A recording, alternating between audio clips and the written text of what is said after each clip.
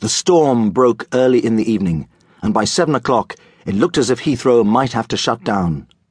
Runway 1 had disappeared in the rain, runway 2 was a canal, half the planes had been delayed, and the other half were circling hopelessly above the clouds, waiting their turn to land. The wind had blown an Air France DC-10 all the way to Luton, while, in a jumbo jet from Tokyo, 79 Japanese passengers had all been sick at the same time.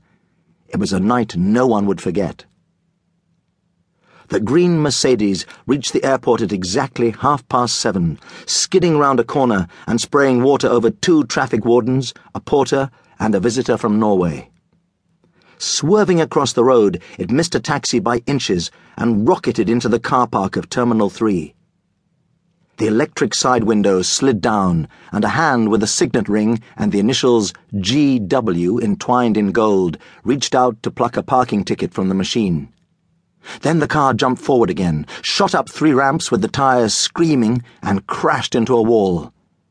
£10,000 worth of metal and paintwork crumpled in on itself. The engine died. Steam hissed from beneath the bent and broken bonnet. The doors of the car opened, and 3 people got out. The driver was a short, bald man. Next to him was a woman in a fur coat. The back seat had been occupied by a 12-year-old boy. "You told me to park on the 4th floor," the man screamed. "The 4th floor!" "Yes, Gordon," the woman muttered.